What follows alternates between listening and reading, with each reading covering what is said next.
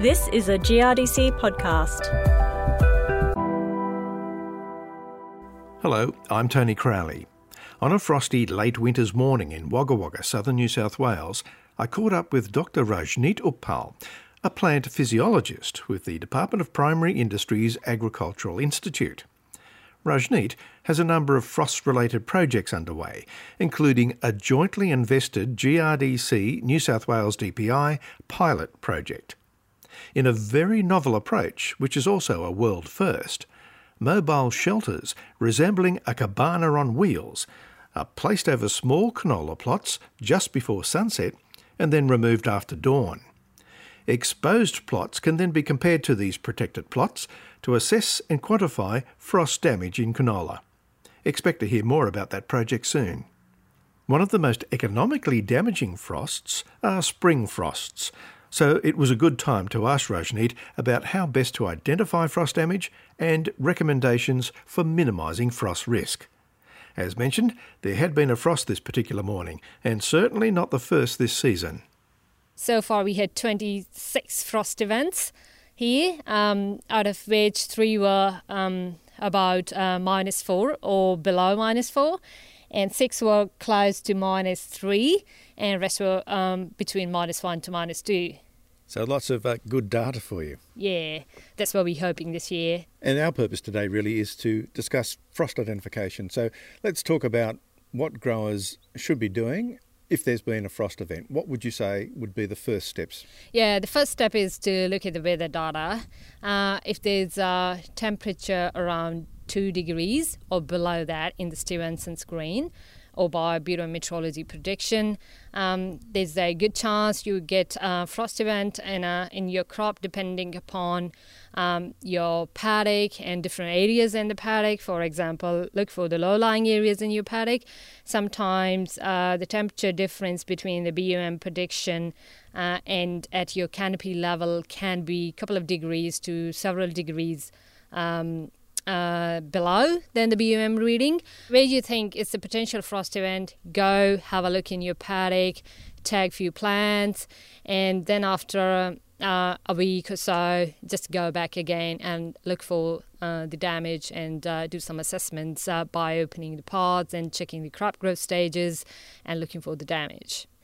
Now, damage can happen at various stages throughout the plant's growth cycle. So let's start early. And what would be typical damage in a younger canola crop?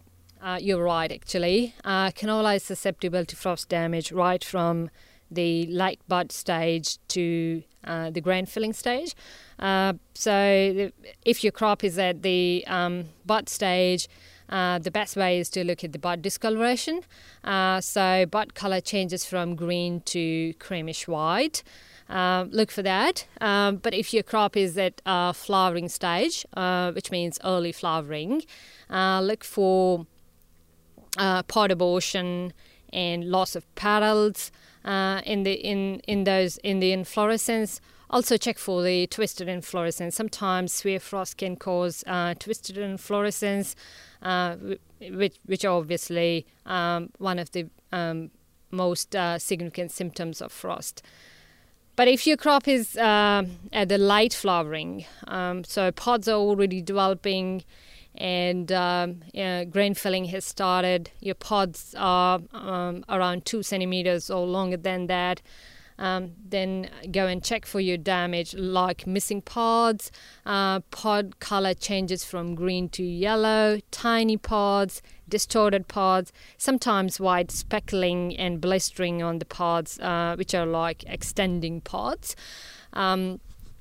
If your crop has finished flowering or just close to finished flowering, then look for the pod damage. For that, just open your pods and look for the healthy as well as frosted grain.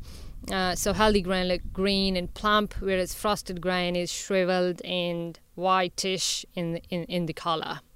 I think the most detrimental effects are from the spring frost at the grain filling stage, because the grain yield formation happens as well as oil quality is being determined.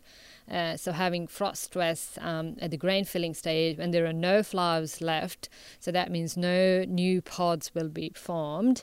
So that affects grain yield and quality in a bigger way than if you have a stress at early flowering, and there's a lot of opportunity to compensate from new developing flowers. So a grower goes out, he sees some damage which he thinks could be frost damage, but is it any guarantee that that might be the only reason he's seeing some symptoms? For looking for the frost symptoms, the first thing is look for the weather conditions. You're right, heat stress effects as well as drought stress effects, they look pretty similar to the frost stress. So it's important to check the weather conditions. For example, if you have a 31 degrees for a few days, that would be the heat wave. And that adversely affect canola as well. And if you have a dry seasonal conditions, there's a dry finish, that would have a similar sort of effects as frost. So it's better to look for the weather conditions to relate to that.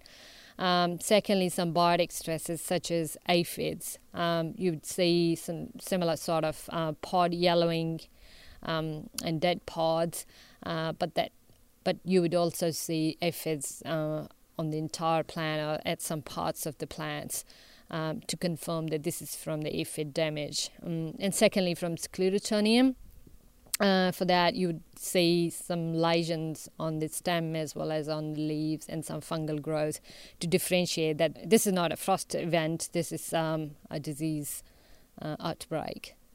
How about chemical damage? Can we see some changes to seed development as an example? I think because of the chemical, the desiccation damages can occur, but the timing of spray is important and keeping that record.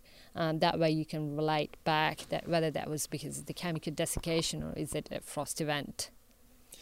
Now, what would be recommendations that you would make finally as to what growers should do to be prepared for a frost event and to check to see whether or not they have been frosted and how badly, and then what they might do as a consequence? The first thing is the pre-season preparations, which includes look for the low-lying area in your paddock, and also put some data loggers in your paddock to check to record the temperature, and that will give you better indication that which are the low-lying area where you can expect a temperature drop and the potential site for the frost event in your paddock. And the second thing is your tactical adjustments such as crop choice and your variety choice, and then you adjust your phenology for having optimal flowering windows as well as change inputs depending upon the seasonal conditions.